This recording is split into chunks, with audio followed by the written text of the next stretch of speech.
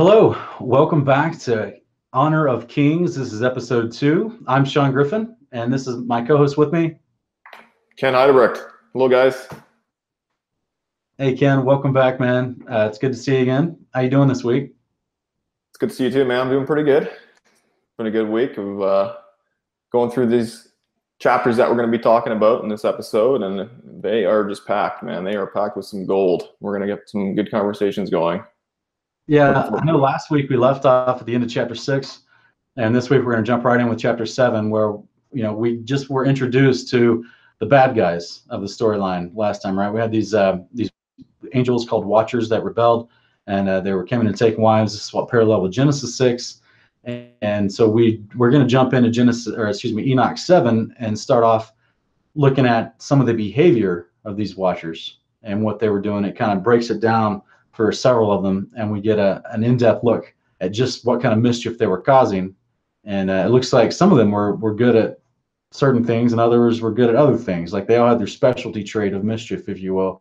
Yes. And, well, of course, these are just Watchers with more knowledge, but then they turned it into mischief, which is what it seems like. So it's we're gonna be digging into that. It's gonna be good. Absolutely, man. You want me to start reading? Get right into it, chapter 7 here? Yeah, I'll let you start reading. Go ahead. Okay. And all the others together with them took unto themselves wives, and each chose for himself one. And they began to go in unto them, and to defile themselves with them. And they taught them charms and enchantments, and the cutting of roots, and made them acquainted with plants. And they became pregnant, and they bare great giants, whose height was 3,000 ells, who consumed all the acquisitions of men. And when men could no longer sustain them, the giants turned against them and devoured mankind. And they began to sin against birds and beasts and reptiles and fish, and to devour one another's flesh and drink the blood. Then the earth laid accusation against the lawless ones. All right, man, we got these antagonists here doing some mischievry, we just said. Yeah, and, well, I love the fact that chapter ends with the term lawless ones. Yes. It kind of rubs against the narrative that there's dispensation of law, because they were already referencing that term. We're going to see a lot more later as well, this idea of lawlessness. And that's where the Father at creation instituted, an organized behavior for everything. And it's generically referred to as his law all throughout the canon of 66 and also in the extra biblicals. And Enoch introduces this idea here as well, talking about all the sin and the mischief being created by the rebellious angels. Refers to them as lawless ones. Very interesting. Very. One thing I wanted to add here in the first verse, Sean, which often gets those who disagree with the book of Enoch, they'll often quote Matthew 22:30 or Mark 12:25, which basically says, "For in the resurrection, they neither marry nor are given in marriage, but are like angels in heaven." So this is referring to, in context, the Sadducees are wondering, what's it going to be like at the resurrection? And Messiah is basically telling his audience that at the resurrection, we're not going to be given in marriage, but are going to be like the angels in heaven. So most people will go to that and say, well, there you go. You can't marry, because it says right here that angels cannot marry, or at least they think they're interpreting that into the text that angels can't marry or be given in marriage or have wives.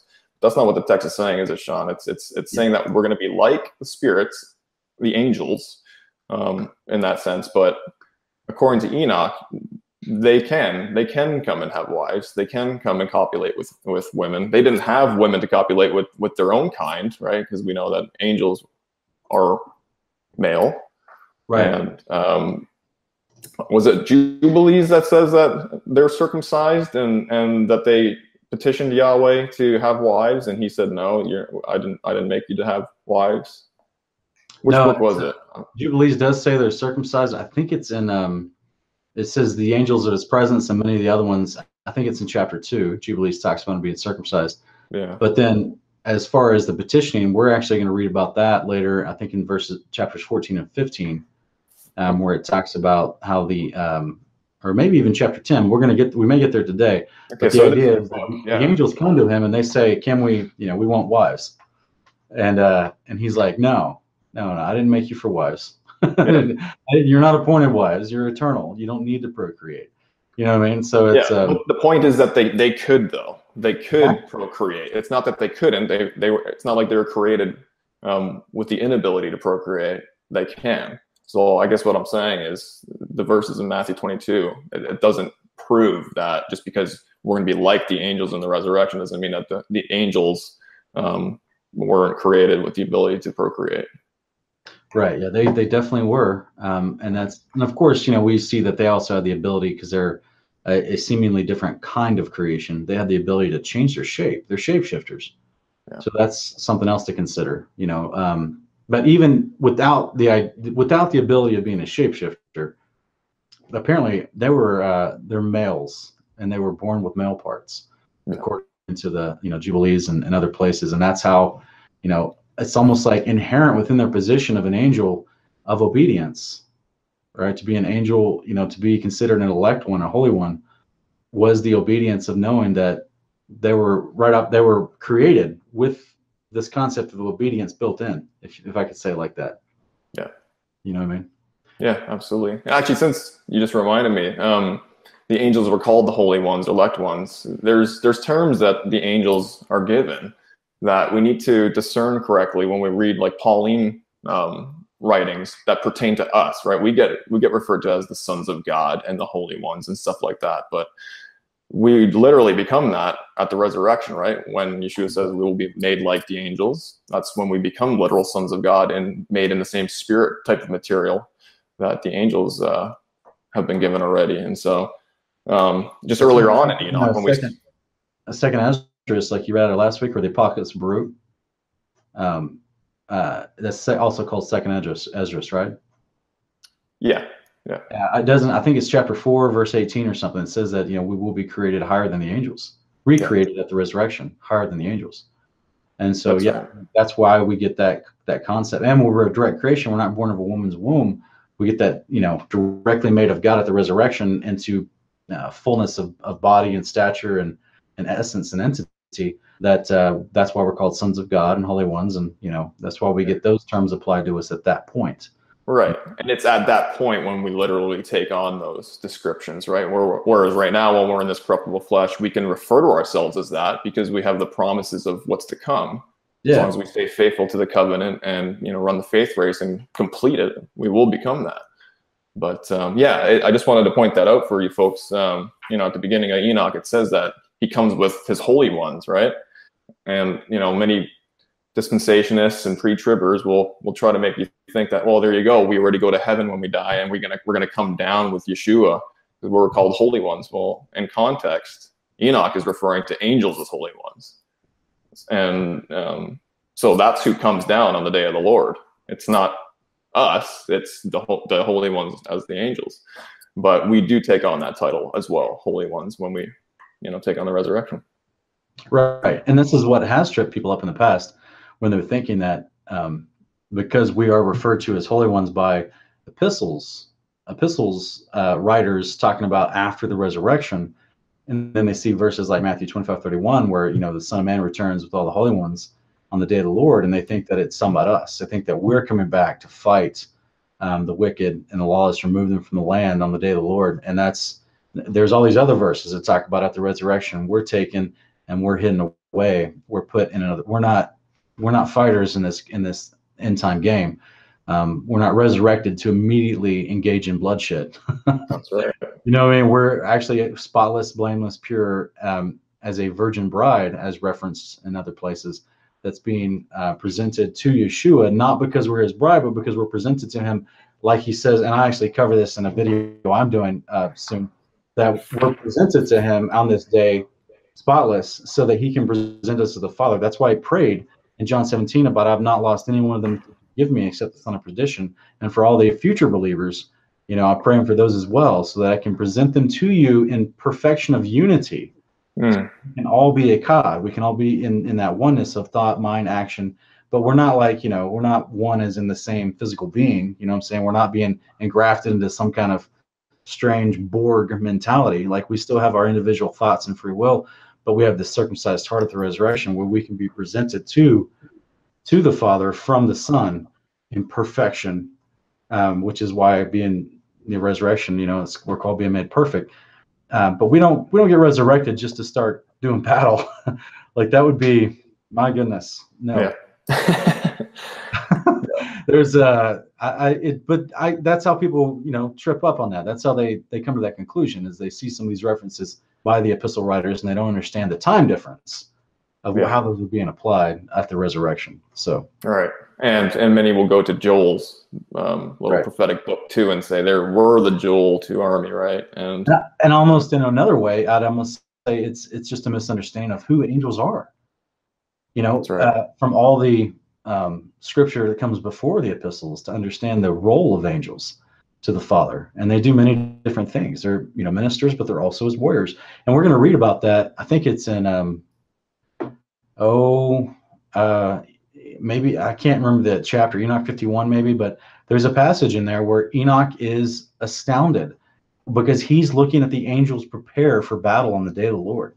Yeah, he falls down, and another angel has to be sent to pick him up and revive him, and give him courage again to look at what he's looking at, because he's so afraid because he's seeing these guys prepare for battle and he doesn't know what to do, and he's just freaking out. I mean, it's like, which is why the world trembles when they see the holy ones, the angels of God, returning with Yeshua. They have the same reaction. Yeah. Yeah, and for those who are interested in, a little bit more detail on what that day is going to look like in terms of what the angels are going to be doing, how they're going to be acting out. Is it Joel 3, Sean? I think it's at the 3rd chapter or the 4th chapter where it shows the angels coming down and like mighty men climbing into windows and not, adhering to their ranks, and it's intense. Yeah, it's an intense description for those of you who are interested in seeing what the angels are going to be like on that day. It's one of the the more comprehensive descriptions that I've come across. It's fascinating. And the reason why there has to be so many warrior angels that come down is because there are so many people trying to fight him. It truly will be the greatest battle of all time. I mean, as far as like from a military standpoint, like it will be not the greatest as in glory, like something we would glory in, like it was cool. I'm not talking about it like that. I mean, the greatest in numbers fighting each other. Yeah. Right? We talk about how there's big battles in the past where you've got like 100,000 men facing 70,000 men, and we think that, like stories in Hezekiah, like I think Isaiah 45 talks about the Assyrians came, they encamped around Jerusalem with 185,000 men. The inhabitants of Jerusalem were trembling. They were afraid. Rightly so. You've got almost 200,000 men outside your door. That's something impressive to look at. And this is what kings and armies and nations would do in the past. And they would just send mass numbers of people. Whereas nowadays we have kind of, a different approach to war, right? We don't do it exactly like that. We still send mass numbers of people and there's still mass casualties, but it's over time. And it's through multiple campaigns, and they're all sent out in different directions, and they're done, But back in the day, man, they just threw as many men at you as they could to overwhelm you with literal bodies.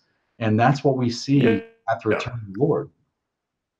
As we see them gather in the valley of Armageddon, all the nations of the earth, the kings of the earth, in addition to Apollyon and these 200 million things that come up with them. So we have this massive amount of things in the geographical borders of the land of modern day Israel trying to fight Yeshua when he returns. So he brings a massive number of warrior angels with him to take out those things. Yeah. And they do. Yeah, it's incredible. I think it's 2nd Baruch or even 2nd Esdras where it talks about how all the nations are essentially fighting each other. They're coaxed into fighting each other, and then they turn their attention on God's elect one, right? And they get tricked into fighting him. So you have just the entire earth, all of its inhabitants, essentially. Save a few. There's going to be a few nations that Yeshua is going to spare, right? But they're all going after him, and they're all convinced that this is an enemy and we need to destroy him. It's just crazy. And that sure would fit really well into that whole fake alien invasion narrative. Yes. Just suddenly there's a threat coming from outer space. We must fight it together. Yeah. And Sean, verse 2 here, and they became pregnant. These women became pregnant, and they bare great giants whose height was 3,000 ells. The number there, according to another version that I have here, is the giants brought forth Nephilim, and the Nephilim brought forth the Eliud, whose stature was each 300 cubits. And so I just did a quick Google search on what an ancient cubit was, and it was anywhere between 18 to 21 inches, which would equate to anywhere between 450 and 525 feet in height. And these are these first generation giants. These are massive, massive dudes, man. It's massive. It's a big guy, and I'm just thinking about how much food he needs every day to maintain that body. Yeah, so that's a lot of resources, which is why we see in the very next verse that verse 3 says they consume the acquisitions of men, and men can no longer sustain them. So the giants in verse 4, the giants turned against them, devoured mankind. It's because these guys are too big. So when we see passages like verse 2, and it gives us this outrageous number of height and bigness, and people think, oh, well, that's a mistranslation, or that's that's just fable, right? That's just fantasy. Okay, well, why does the following two verses back it up with context? The following two verses have to explain to you the statement they just made, because they know what that means. That means these people needed lots of resources because they're huge, and they ran out of them, so they started eating man. That's right. So that's what we call context, guys. And this is we're on the channel called Kingdom in Context. We try to keep everything in context. So this is what I would encourage folks to do when they're reading Scripture. Is we have sometimes, and like I've said on other times, I don't know where this behavior came from that's been taught to us, but it's very deceptive. This idea that we need to just take pieces and run with it. We don't do that when we read a normal book. We would never do that when we read a normal book. In fact, we're reading the opening chapters of the first 10 chapters of Enoch. We would never stop reading there and then just run around saying Enoch's horrible and doesn't make sense and doesn't line up with the other books. If this were a normal book, if this were a normal novel you bought at the store at like a Barnes & Nobles or something, or you ordered from Amazon Prime and you got your book in the mail, you would never read the first 10 chapters and then put it down and say that book makes no sense. Yeah. You would read the rest to figure out all the things being introduced and set up in the first few chapters. So, I've seen this so prevalent amongst other believers, and I don't know, I believe it's a very deceptive behavior that's been somehow passed along, that we just somehow take pieces and we just ignore, we don't read to the end, and we just ignore all the surrounding context, and then we run with those pieces to either bash it or to create a whole nother narrative. And it causes so much confusion and makes people, look kind of silly. So just read to the end, and we're going to find all this other context that's going to help us understand these large claims being made at the front end of the Book of Enoch. Yeah. This logic that you're expounding upon, Sean, is unfortunately it branches off into other areas too, right? With mainstream theology essentially promoting lawlessness, right? That God's law is done away with, because most Christians, at least the ones that I've been around in my life, tend to reside in what we call the New Testament writings, right? Where it appears, just because of some of the expressions that Paul uses, that we're no longer under the law, that the commandments of God somehow have been nullified and aren't for us, and we're in this dispensation of grace now, and all these things. But as you said, because we don't know the front of the book, because we're not taught to understand the context of, starting at the beginning of a book and understanding the plot, the characters, all the development that is part of a natural way of going through a book, people are just lost. They're not grasping these core concepts of, what it means to be in covenant, and that Yahweh's instructions were given to mankind from the beginning, and they're never going away. There's no dispensation removing them. So, and the same thing with this Enoch discussion. I definitely agree with that, man. One thing I wanted to bring up, Sean, just because we're talking about these great giants and stuff here, the book of Judith, which was a book that was in the Septuagint. For those who aren't very familiar with the Septuagint, it's the Latin word for is Septuagint, and apparently there were 70 to 72 Hebrew men who translated the Hebrew scriptures, the Torah, and what we would refer to as the Deuterocanon into Greek. And Judith was one of those books that was in it. And what's fascinating, in the last chapter of Judith, chapter 16, verse 7 here, she refers to these giants, and in an interesting way. And the Greeks obviously had this mythology of the Titans, the Clash of the Titans and all that stuff. So they knew that there were in existence, just like every other culture, ancient cultures, that there were these mighty giants that had existed at some point. So what this verse says here is, for their mighty one did not fall by the hands of the young men. Sorry, I should give some context real quick before we go on. So in this book, essentially, King Nebuchadnezzar is the king of the known world at the time.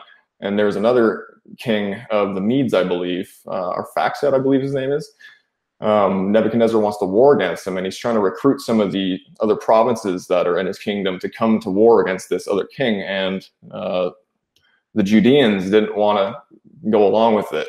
So they stayed out of this war, and King Nebuchadnezzar went with the people that did end up getting recruited, and he wiped out this Median king. But he was really upset that these Hebrew people were not coming along and fighting with him. So he said that he was going to destroy them. So he sends Syrian armies down, and one of his chief captain leaders, I believe his name was Holofernes or something like that, is this big player of this book. And Judith, this young, very beautiful, righteous woman, ends up tricking him, and I believe she impales him and cuts off his head. So and brings it back to the Israelites, and she's like saying, "Hey, I just killed this guy," and she's proclaiming it in this song that she starts singing out at the end of this book. And so we see here as she's singing, she's saying, "For their mighty one," referring to Holofernes as captain, "did not fall by the hands of the young men, nor did the sons of the Titans smite him, nor did tall giants set upon him, but Judith, the daughter of Merari, undid him with the beauty of her countenance." So I just wanted to throw that in there as an interesting plug for the fact that Judith apparently knew that there were titans and giants, right? And these Greek scholars, these Hebrews that ended up translating Judith into the Greek, used the word titan, right? And gigantus, I believe, is the word for giants. So they had a concept, an understanding, a belief system that there were giants, and they are referred to in some of these extra biblical books as being literal individuals that existed. Yeah, absolutely, man. There was every culture across the ancient world has their own story of large people and where they're rulers, and that's actually the case in most nations, where the giants were the men of war, and they were the rulers of the people. And that's where we see this dichotomy later on in the Canon of 66. Both in as the Israelites come out of the Exodus, they go into the land of Canaan. We see that dichotomy, that the giants were the ones they were fighting. They were the kings over the other nations they were running into in the land of Canaan. And Deuteronomy chapters 1 through 3 give us a good insight on some of the movements over time of where these people came. Of where these people came from. So and there's, of course, some of them came from Caphtor, which is interesting. They actually came out, I think it's Deuteronomy chapter 2, it's in the latter portion of chapter 2, but it talks about the Caphtorim came in and they took out the Avim, and they moved into the land of Canaan over time while the Israelites were in the Exodus for 400 something years.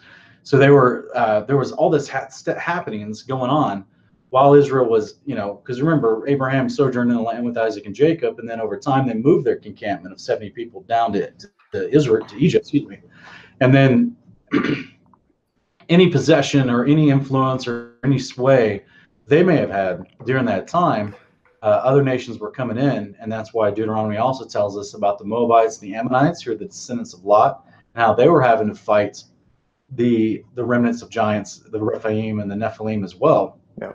So it was a consistent issue that was happening with these larger folks, and we get direct dimensions in Deuteronomy about the size of these guys. Yeah, very interesting, man. One more plug, actually, for the first book of Baruch, which is another really fascinating extra biblical text. I think we'll hopefully end up going over in the show at another time, but it's just another plug for the Nephilim. It says in the 3rd chapter here, it says, "O Israel, how great is the house of Elohim, and how large is the place of his possession, great and has none end, high and unmeasurable."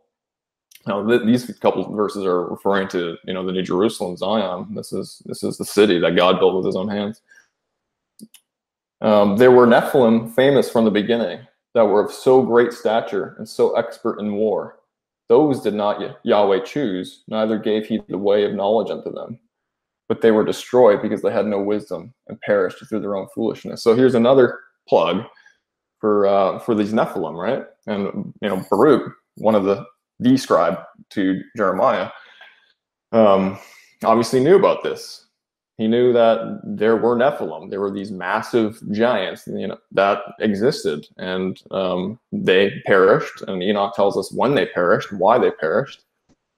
And it just, to me, it just removes all obscurity about what's being referred to in Genesis 6 with these Nephilim, right? Because I know that a lot of detractors will say, well, no, like the sons of God in Genesis 6 are referring to the good sons of Seth. And the daughters of men were the bad daughters of Cain, and somehow the Nephilim came from that, and that's known as the Sethite theory, as most of you will know. But it just doesn't make any logical sense, especially when you use the Hebrew to back up. If we're going to use the law first mentioned, most people think that Job is the book that likely was written first, correct, Sean? Like that was one of the earlier writings. Apparently, that's what some scholarship will say. A lot of people believe that Job would be a contemporary of Abraham as far as on the timeline.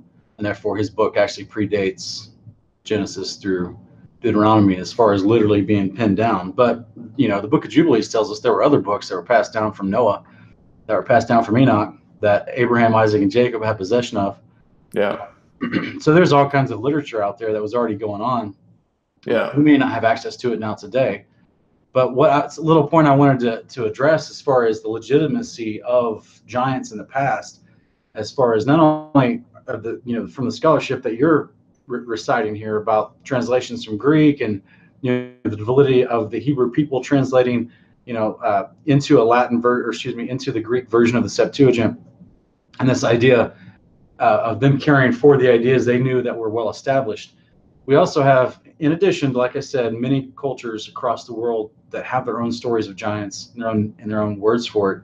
Even the Native American cultures in the United States, in the North American hemisphere, hemispline, we have our own. I'm some of my ancestry is Chickasaw, and in the Chickasaw Nation, they refer to the giants as the Lofas. That was the name they had for them, and they even interacted with them way back in the day in the North American continent. So, and all the different tribes had their own names for the giants they interacted with. And there's been remnants of giant skeletons found all across North America. This is very easy to research, and it's just out there. You can look it up. There's lots of activity all over the world. But here's the thing that I want to really stress, though. A lot of in the church community, a lot of division comes over this topic only because people try to make the connector that they say, well, Genesis 6 tells us if we take it that the sons of God had, the rebellious angels called the Watchers, as mentioned in Enoch, and they came and they took wives, they procreated, and their offspring were called Nephilim. Well, it says the sons of God, the Watchers, were dealt with and they were judged before the flood. Then who are the Nephilim that are popping up after the flood? So they basically extrapolate and say, well, if that was how they came about in the beginning, before the flood, then they would have to only come about that way after the flood. But that's where I would say that's why I love the book of Enoch, because we can dig a little deeper. And we also have the book of Jubilees that gives us some clues as far as the reemergence of the Nephilim post-flood as well. And this is a little saying that I hope people remember, but there's more than one way to make a Nephilim. It's not just simply the procreation between a rebellious angel and a woman of mankind. There's more than, and so let's look at this chapter we're reading right here in verse 1, where it talks about, and all the others together with them, talking about the angels that we were just introduced in chapter 6. All the others together with them took unto themselves wives, and each chose for himself one. And they began to go in unto them and to defile themselves with them. And here's the important part: they taught them charms and enchantments and the cutting of roots, and made them acquainted with plants. So Ken, a few years ago, I studied this verse out to the point where I said, okay, what's the big deal with cutting of roots and plants? What's going on here? Why is that included suddenly in this? Because if you look at the very next statement in verse 2, it says, and they became pregnant and bare giants. So if we're reading this in context, that's a very unique thing to include right before you introduce the idea of them becoming pregnant with and bearing giants. So I looked up, and there's actually growth hormones inside of the roots of plants and trees. And I don't think that it's a coincidence that in the book of Amos, that the Amorites, who were considered to be giants, were referred to as oaks, right? And I think that it's, whether it's a metaphorical term, it's interesting that that term was used of them. And they were also called giants in other places in Scripture. So here we have this idea that the fallen angels are taking wives and making themselves acquainted, the women of mankind, making them acquainted with this idea of cutting roots and becoming acquainted with plants. And so in the base of roots of trees and plants, there's these 5 different growth hormones. And it's I think it's abscisic acid, ethylene alcohol, auxins, cytokinins, and gibberellins. Okay, and these are all growth hormones that communicate to the plants as far as how tall to grow before it starts to sprout. And then once it sprouts, other portions of those growth hormones communicate how long the elongation of those limbs will sprout. Isn't that amazing, right? And that's incredible. So suddenly, if you can manipulate those, you're going to get a much longer base. You're going to get a much longer, base of a tree before it starts sprouting limbs, or a base of a plant. Or you can get a stubbier base with huge plant limbs that fall down onto the ground. So you can manipulate it, is the point. And for whatever reason, it seems to be that these growth hormones were being extracted from the plants and given to the women so that they can affect their gestation, so that the child, once he actually hits those growth stages within the puberty time frame, would start to grow into a giant. And this is what we also, we can see this idea just in other things, because this, for example, a lot of people know this, but that growth hormone that I mentioned, gibberellins, is the main ingredient in Miracle-Gro, the stuff you throw in your plants outside in front of your house. And that was actually invented by, and I say invented, but it was quote unquote rediscovered. Maybe we should put it like that. It was rediscovered. But in the 1919 or 1929 by a Japanese botanist. And then the US Army picked it up for experimentation in the 1960s. And that's suddenly where this product came from, called Miracle-Gro, in the late 1960s. It's from growth hormones called gibberellins that you get from plants and tree roots. No coincidence there. No coincidence that we're reading about it right here in the book of Enoch. Guys, this is stuff you've seen when you go, on your Saturday trip to Home Depot or Lowe's. You've seen Miracle-Gro. If anyone's ever planted grass, done gardening of any kind, you've considered using some sort of enhanced fertilizer that's available. There's lots of products on the market available for enhanced fertilizer. And the main ingredient in Miracle-Gro, at least in its original form, clearly it could have been augmented over time, but in its original form was gibberellins, and that is very interesting to me. So there's no coincidence that these things are put together. We get giants, we get angels taking wives, teaching them about these things inside of roots of plants, and then suddenly you're talking about giants. It's not a coincidence. Yeah. Well, just with regards to what you were talking about post-flood, how they reappeared and reemerged, there's theories out there. You have the multiple incursions theory, where the angels came back after the flood and did the same type of thing that they did in Genesis 6. That, to me, can get easily debunked, because as we're going to go through the rest of this book, we're going to see that these angels are going to get dealt with severely. Their punishment is harsh, and it's enough to make like chief captains such as Michael quake in his boots, right? And it's something that will definitely deter angels from ever repeating that type of mischievry again. So the multiple incursion theory, to me, it's weak. It's a very weak argument. Now, I know Brother Rob Skiba has an argument about, well, it could have been genetically passed on through the sons of Noah's wives, because, I think it's Jasher that talks about how kind of like a week before the flood came on the world, Noah went out and picked some daughter or some wives for his sons, and they were from the corrupted, or as the theory goes, they were from the corruption of men. So they could have been passed. The speculation. I don't think Asher directly says that women were corrupted. It's going off the premise where it says all flesh was corrupted. Yeah. Yeah, so that's another theory, I guess, what I'm getting at. That's a theory, and it seems more logical than the prior one I just mentioned, the multiple conversion theory. But then, I can't quote verbatim which book it is, but there's another book where it talks about the Watchers had written some stuff on a rock that ended up surviving the deluge, right? And I don't remember the character. You probably know it better than me. He comes across this. Jubilees chapter 8. It's the character of Canaan in Jubilees chapter 8. And what's interesting, since you already mentioned the Septuagint, was that Canaan was taken out of the modern translations that we see in the Table of Nations in Genesis 10, since he was a contemporary of Nimrod in that generation of kids being born. And he's, for some reason, he's removed from many of the translations of Genesis 10, but we actually see him in Luke chapter 3 in Mary's genealogy, and he's just inserted in there because it goes all the way back to Genesis 10, Table of Nations generation of people.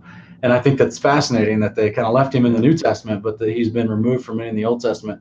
But he's in the book of Jubilees. His name's Canaan, and it says that he went out, and as some of the flood waters were still drying up in certain areas, which apparently was taking hundreds of years to do, that he found the teachings of the Watchers on a rock, and he started doing them. And of course, he didn't want to tell Noah about it, because it says in the passage, it says he knew Noah would be mad. And you're like, well, yeah, Noah would be mad. He just went through all that chaos. He just watched the world get flooded. He had to build a boat and be on a boat with animals stinking up the boat for a year. Yeah. He's not happy about this situation. And you're going out and doing the exact same behavior that led to that chaos before the flood. And now you guys are starting to pick up that behavior again. So yeah, they definitely wouldn't want to tell Noah about it. And then, and so of course this guy Canaan, like I said, he's a cousin of Nimrod. He's in that same generation. So and this is of course in the same. I think the next generation above them is where we get the guy Anak, which is where we get the descendants of Anak, are called the Anakim, which is the giants. And this is all these families were close connected and talking to each other anyway. Right. So you find something fascinating. How long before your brothers and your cousins know about it? You know what I'm saying? Can you really keep a secret amongst close-knit family like that? And so they clearly started doing this behavior again. And since it's only just simply understanding how to manipulate growth hormones during the gestation period of a woman being pregnant, it doesn't require special seed mixing with another seed to become pregnant, to become a giant. It just simply requires the right combination of growth hormones. Yeah, you could have Nephilim at any stage. You could have a Nephilim today. You know what I mean? And I think our military knows that too, by the way. I think they're already working on stuff. So wouldn't surprise me, man. But yeah, that definitely, to me, that makes perfect sense in terms of the reemergence of the Nephilim post-flood. But I think what we need to remember is, well, as we're going to come up to eventually, is that these first-generation giants were only given a lifespan of 500 years. Yahweh was only going to give them 500 years, and they were going to destroy each other within those 500 years. So you have a 500-year gap between that and the flood, and then post-flood, as they started to reemerge, why they become so much smaller, I think is interesting. As Ezra mentions in his book, I know I keep referring to that, and it's going to be a book hopefully we're going to get to eventually, but he's revealed that the first generation of men, so Adam and onward, they were huge men. They were massive guys. Genetically, they were just untainted, right? They were big, broad guys, and he's told that their stature was so great, and since sin came into the world, mankind has essentially, de-evolved up to the point where Ezra was being shown all the things that he was being shown. And he's saying everyone before you was larger in stature, and people after you are going to be much smaller in stature, right? Which completely debunks the evolutionary theory as well.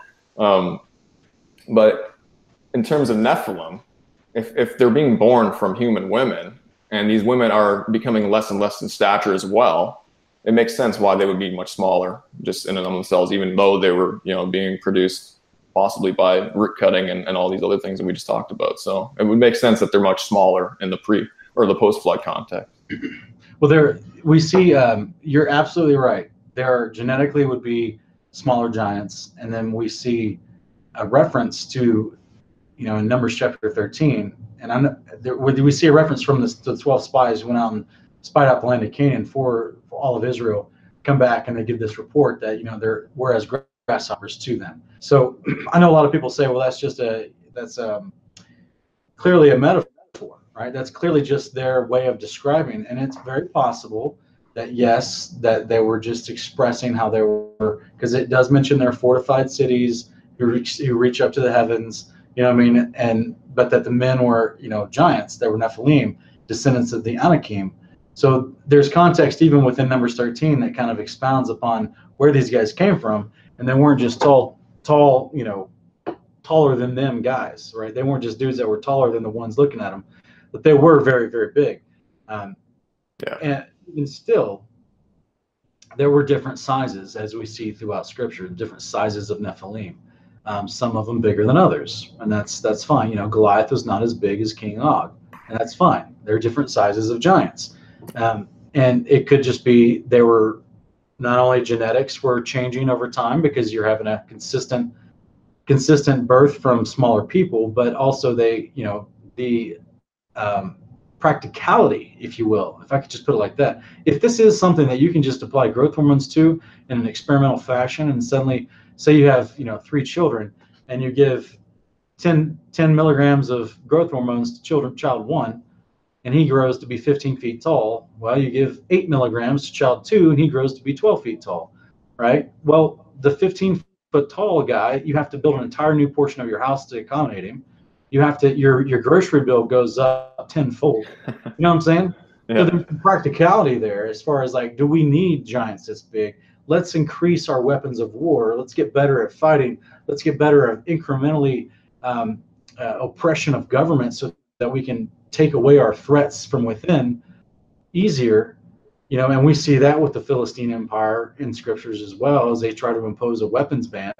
So there's other ways to subjugate people. You maybe not always need a King Og, or you may not always need a 15-footer or even a 30-footer to try to impose, because I know in Greek mythology, now again, this is, I say that word is because that's what it's called, but in the stories from ancient Greece, whether this is true or not, I don't know, but they talked about people like Achilles and Ajax they said Achilles was 30 foot tall. That's why he was so undefeatable in battle.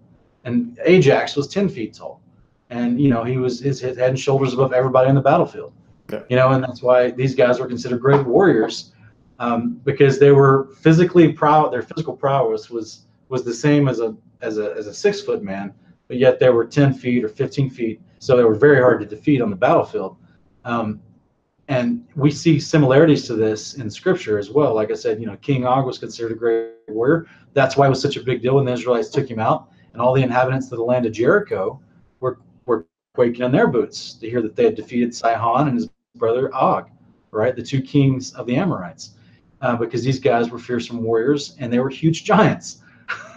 So this idea here is that it's very possible that if you can control this process, you may realize to yourself, okay, well, if just like in the story of David and Goliath, if all it takes is a rock coming out of a slingshot at 200 miles an hour to kill a 12-footer or a 9-footer, well, maybe his height isn't an advantage at all. Maybe we just need to figure out how to make him smarter or faster, or give him better, stronger copper for armor. You know what I'm saying?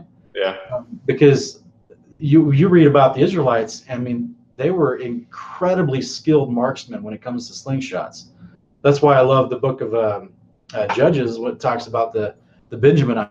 Even though the Benjaminites ended up being bad, in that section of history of time, it gives us brief reference to their warriors and how so many of them were experts with the slingshot, both left and right-handed.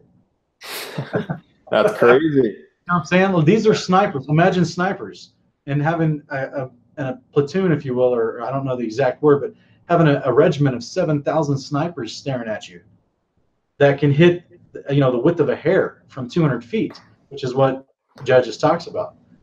You know, and these are, yeah, you got an advancing army coming at you of giants. Well, you got 7,000 snipers sitting there just picking them off before they even get within a football field of you. So what I'm saying is there's some practicality in all this that, you know, we see these giants get less over time.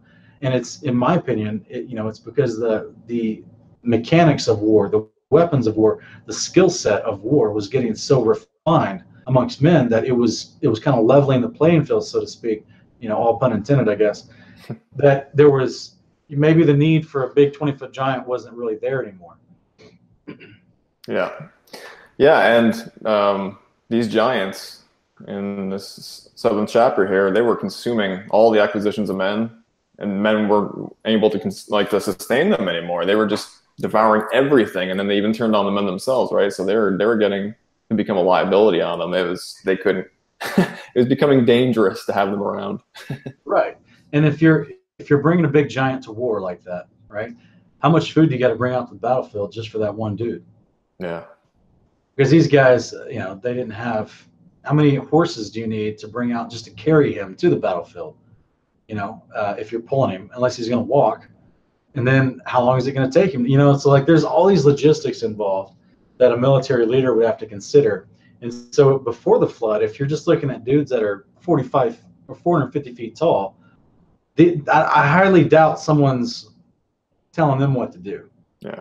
Right? I highly doubt you can just say, hey, calm down and come over here and fight this battle for me. That giant's going to do what he wants, man. He's Cartman on steroids, literally.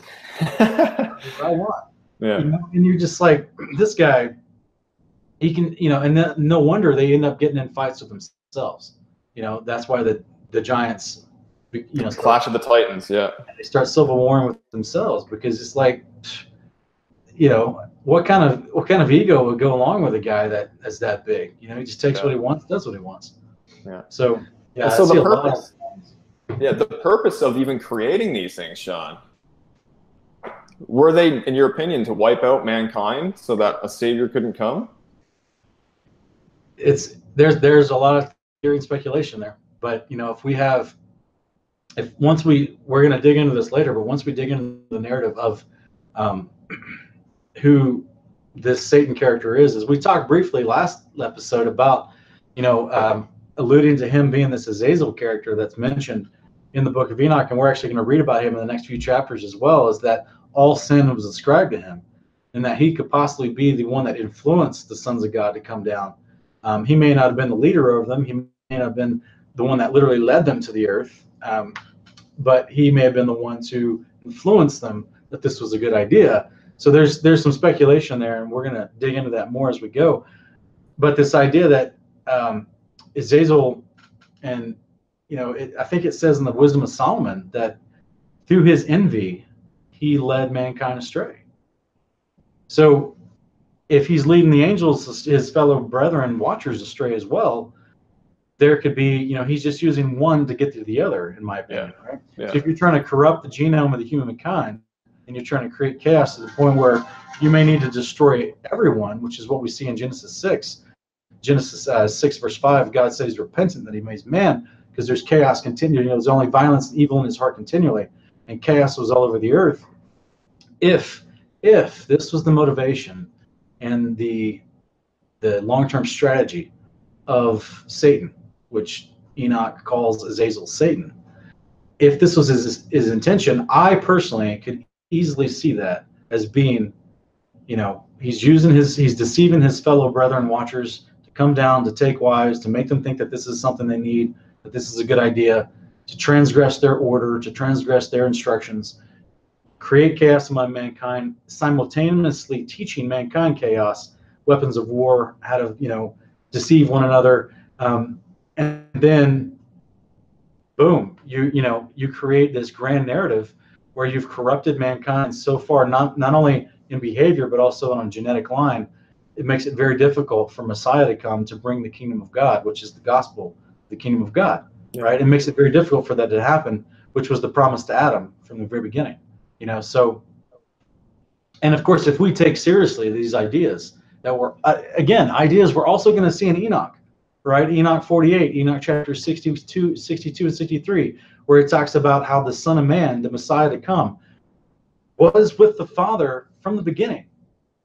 So before the heavens and earth were, well, before the sun, moon, and stars were created, and before all of earth was formed in Genesis 1, in the very beginning, the Son of Man was already named in the presence of the Lord of Spirits. He was already there, hanging out, just like Colossians 1, firstborn of all creations, Revelation 3:14, that he was the firstborn of all creation, of everything that was made.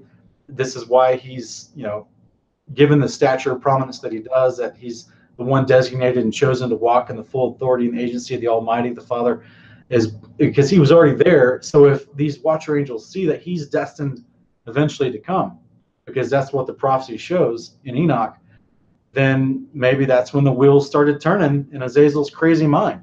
Yeah. Yeah. Right? Where he's like, well, maybe I need to step in here and try to stop this Son of Man from ever having the chance to come through mankind, right? Yeah, and become the destined king that will judge all things in the future and bring and restore this. Because if it was Azazel that influenced the Watchers to create the corruption that led to Adam and Eve getting kicked out of the garden, then he wouldn't want that to be restored. So that's very fascinating. Yeah, there's a lot there, man. Enoch is a fun book, guys. Yeah.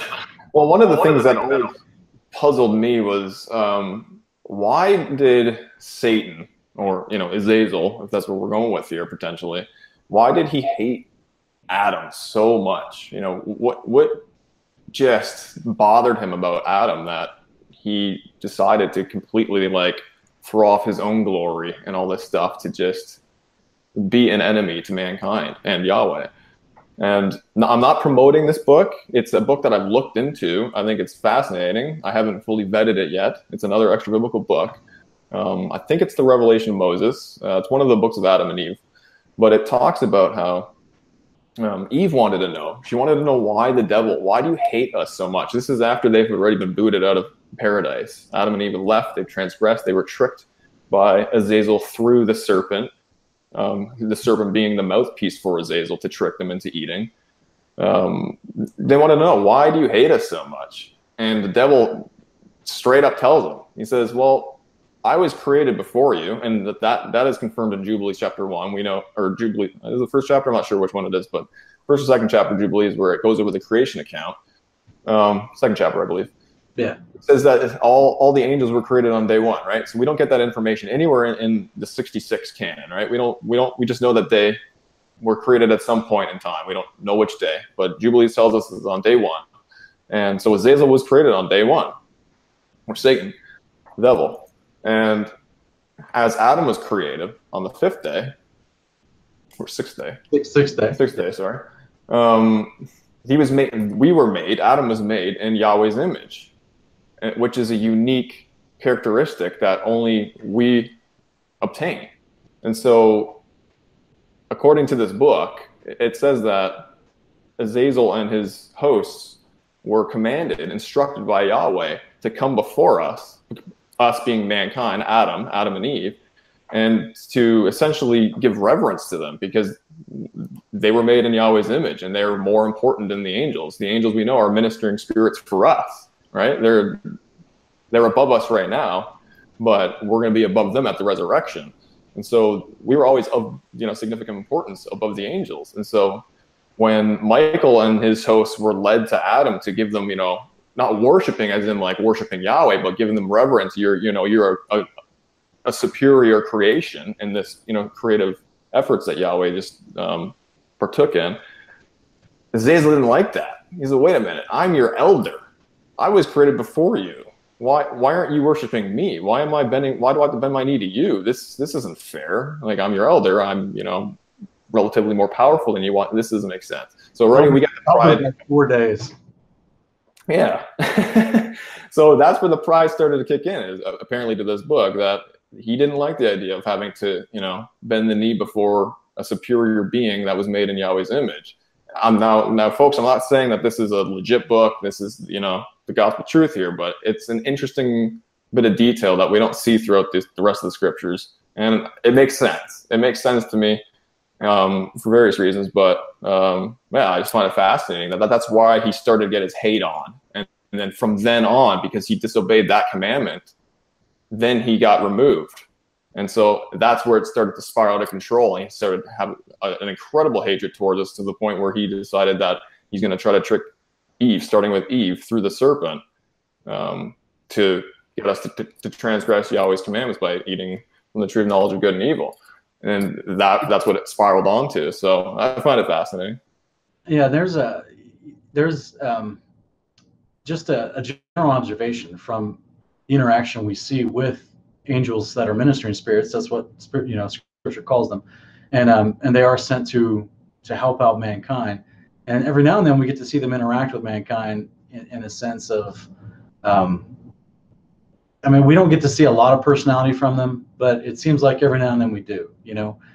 Just glimpses, little bitty glimpses. Unfortunately, we get more personality seen from the bad guy, because he's the one who's not following the Father's orders and not walking in the agency of the Father to carry out a command that's good for us. So we get to see more of his own thoughts and intentions. But this whole concept in general, it makes me think of this idea that in the garden, in Adam and Eve, they apparently they were created in the image of God, but they were not created in the full knowledge of God. So they had this kind of innocence about them that he's trying to take from them. You know what I mean? Yeah. Because he already seems to know the difference between the knowledge of good and evil. And he's telling them, like, well, apparently you guys don't know everything. And God's trying to keep you from knowing everything because he doesn't want you to be like him, which is hilariously ironic. And it's a lie, obviously, because they were made in the image of God and nobody else was. Yeah.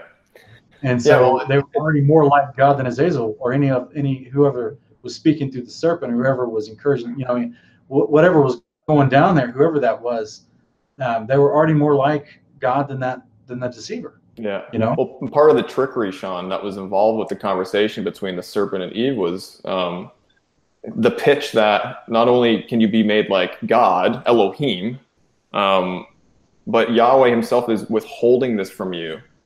And he plugged kind of in her ear, like, he's holding information from you that you deserve to know, right? And why not know it? You can be just like us, Elohim, these spirit beings that are privy to this knowledge. And Yahweh is actually holding back from your full potential of understanding things. So just that is what got her enticed, according to this book, this Adam and Eve book, which makes sense. Another reason, well, yeah, I want to know, right? Like that's just an extra incentive to transgress. It might be worth it. I might know more about things that aren't being revealed to me.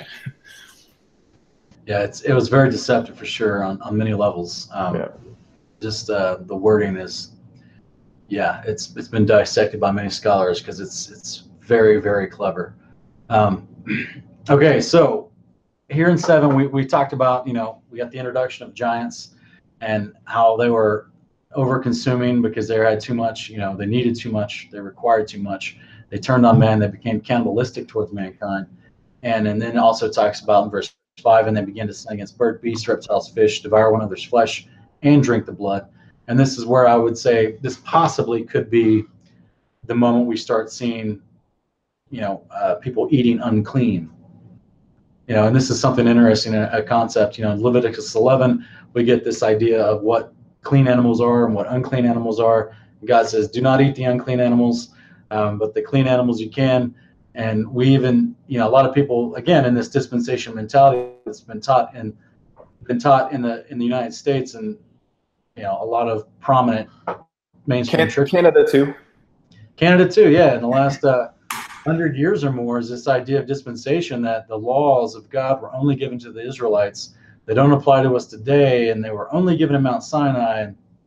That's not true, guys. The Bible doesn't talk about that at all.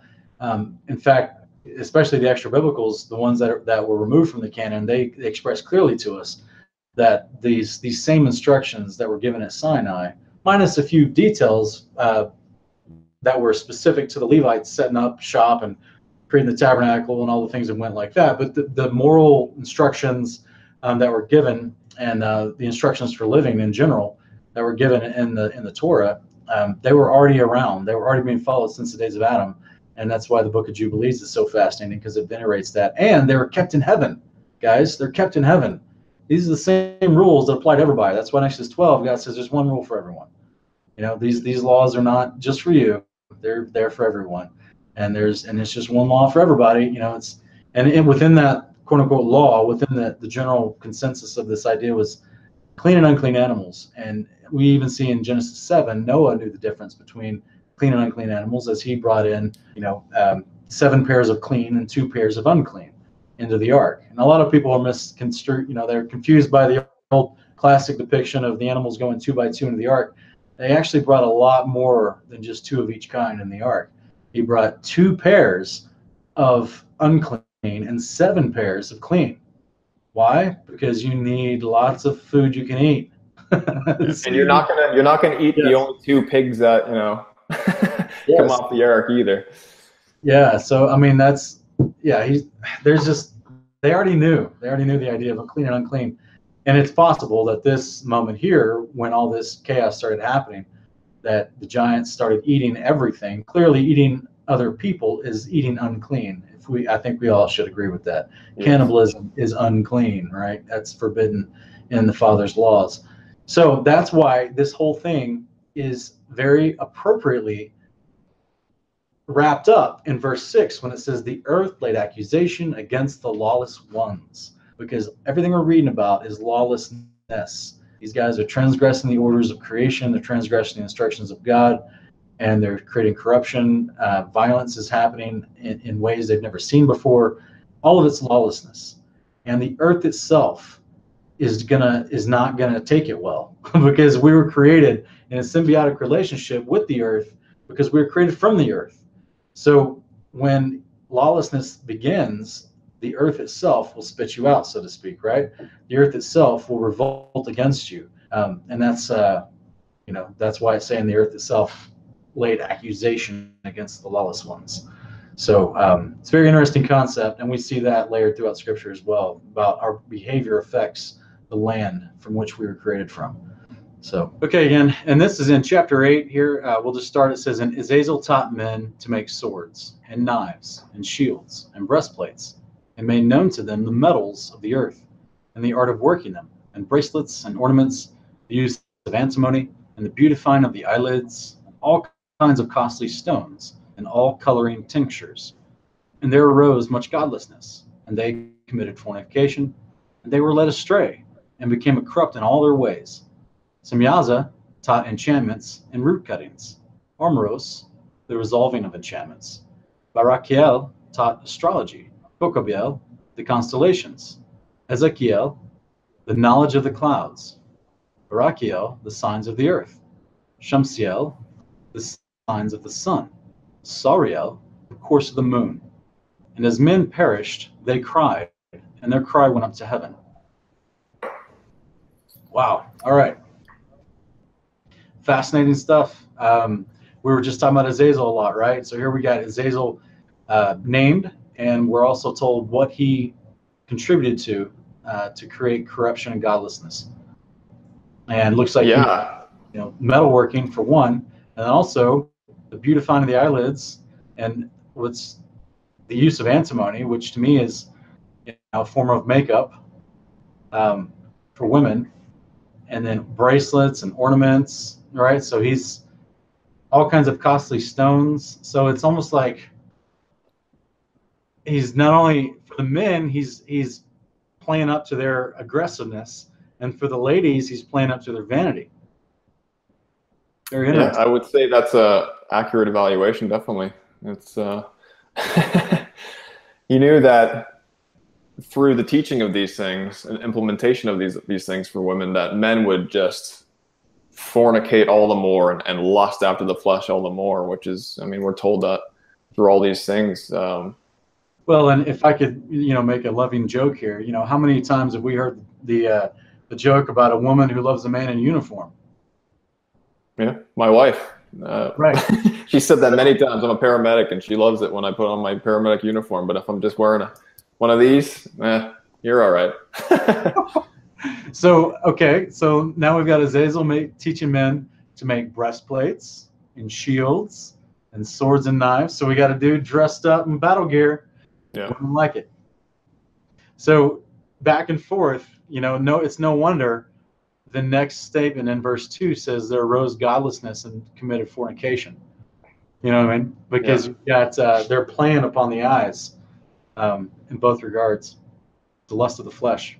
Yeah, and they were all led astray, and they became corrupt in all their ways through these things. It's pretty wild. Now, then we get into some interesting other guys that are not mentioned a lot, like Semyaza taught enchantments. Okay, so I'm just guessing that's general. I'm not too hip on all the words that go with sorcery and magic, and the craft of being a magician or whatever. Yeah. So I'm guessing enchantments relates to the practices of magic. Yeah, black magic, spells, all those things, curses. And then, of course, it mentions root cuttings again, right? Which goes back to what you were talking about. That's right. It would make sense for him to have that knowledge, because then he could, through the taking wives, he could do what he wanted to do with that knowledge to them and create those offspring. And then it talks about the resolving of enchantments. Armoros taught the resolving of enchantments. I don't know what that means or what that is, because again, I don't practice that stuff.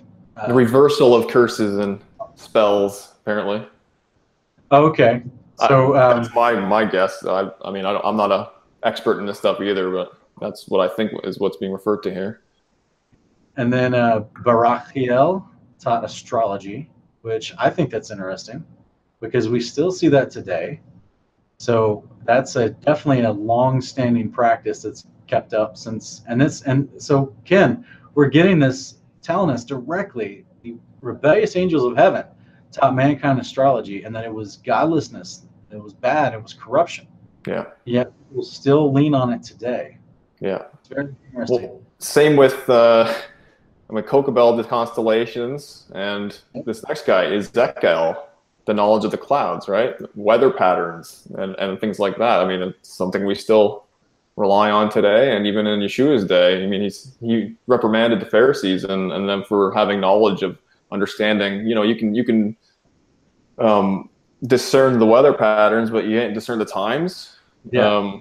I'm just wondering if he's referring to that this was a long-held understanding of the clouds and the weather patterns, that it's sensed these teachings from this guy Ezekiel. It's very, very possible. And if I may playfully take it further, could it be also, like the modern military of cloud seeding, right? How to create clouds. Yeah. And that could be something. I'm not saying they did that back then. I'm just saying that general practice of information. It seems that they're still interested because, like the U.S. government, it's on the record. It's in publicly documented Senate bill in the U.S. Senate that it's called climate mitigation, and and it's the geoengineering of weather patterns, through aerosols in the air, and it's called cloud seeding is its generic term.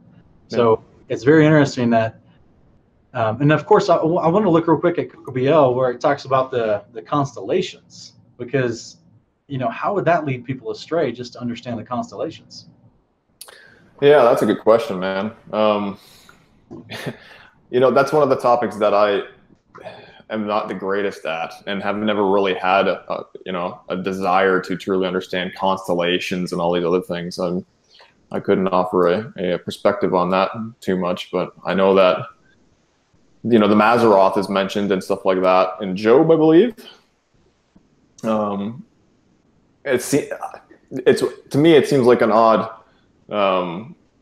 reprimand that this was a bad thing to know, if this is even what it's referring to. It's not for men to understand the constellations. It was only for the the angels to understand them. But then this kind of gets back to Yahweh created the sun, moon, and stars for seasons and times and all these other, so it seems like they have a useful play and knowledge for us, but at the same point there is a negative aspect to some of this stuff that maybe he was teaching. I don't know. What do you think? Well, what about, as you're talking, it just came to me, what if it's just about, like, in connection with what Azazel was teaching men about warfare, Well, no, maybe not. I'm just thinking like, a navy in the Navy, or anyone that's helping navigate a ship. Many times they'll use the constellations when they're open water because it helps them navigate. So this could be for, used for expanding, traveling to different lands at night by sea, and helping them expand their godlessness to other places, right? Because we knew that the giants were seafaring people, Yeah, by far, and so this would help them take that bad corruption behavior other places around the world. Yeah, that's a plausible theory, Sean.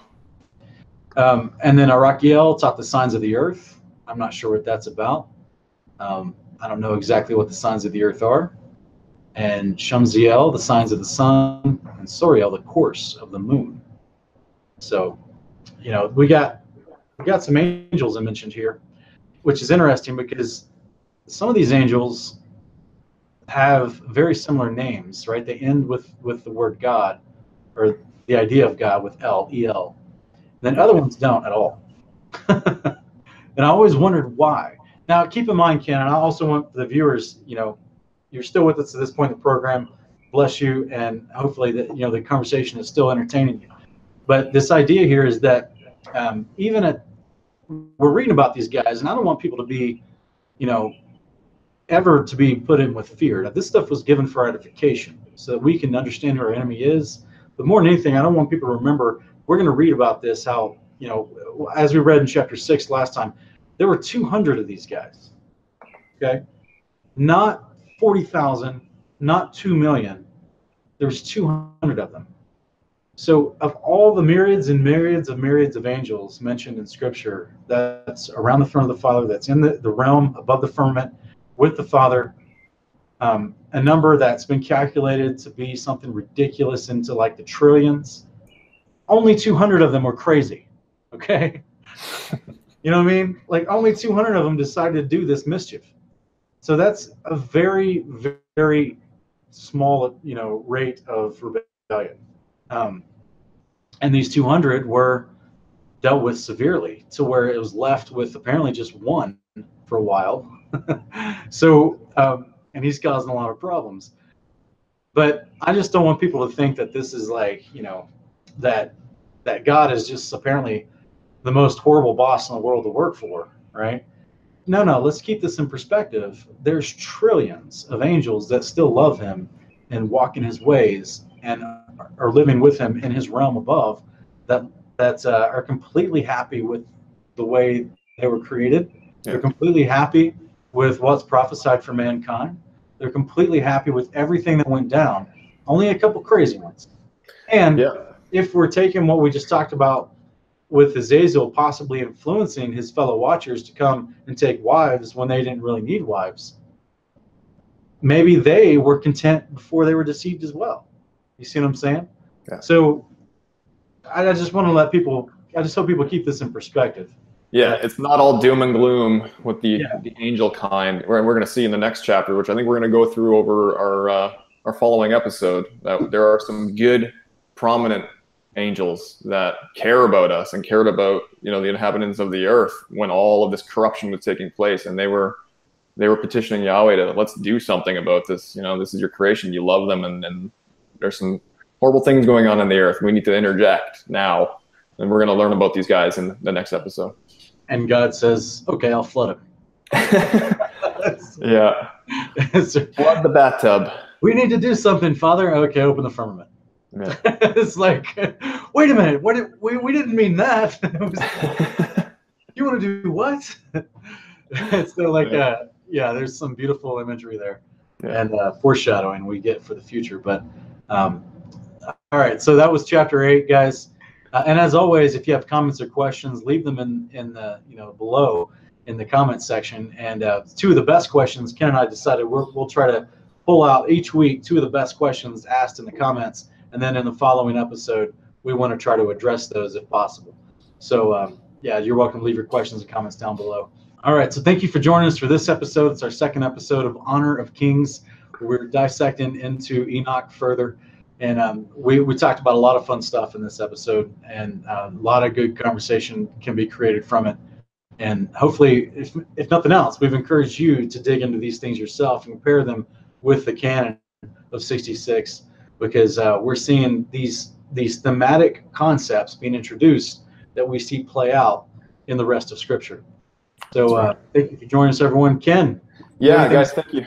Thank you so much for joining us again for episode 2. And we hope that the conversation was tantalizing and that it's going to excite you for what's to come, because there's going to be a lot more to come. And apologize if we were lingering too much at times on certain things. It's just there's so much to talk about. This book is incredible. And as we unfold the next chapters, you'll see that there's a lot more to discuss in those as well. So thank you, guys. We love you, and we look forward to your questions. All right, guys. Thanks for joining us, and we'll see you next week. Bye-bye.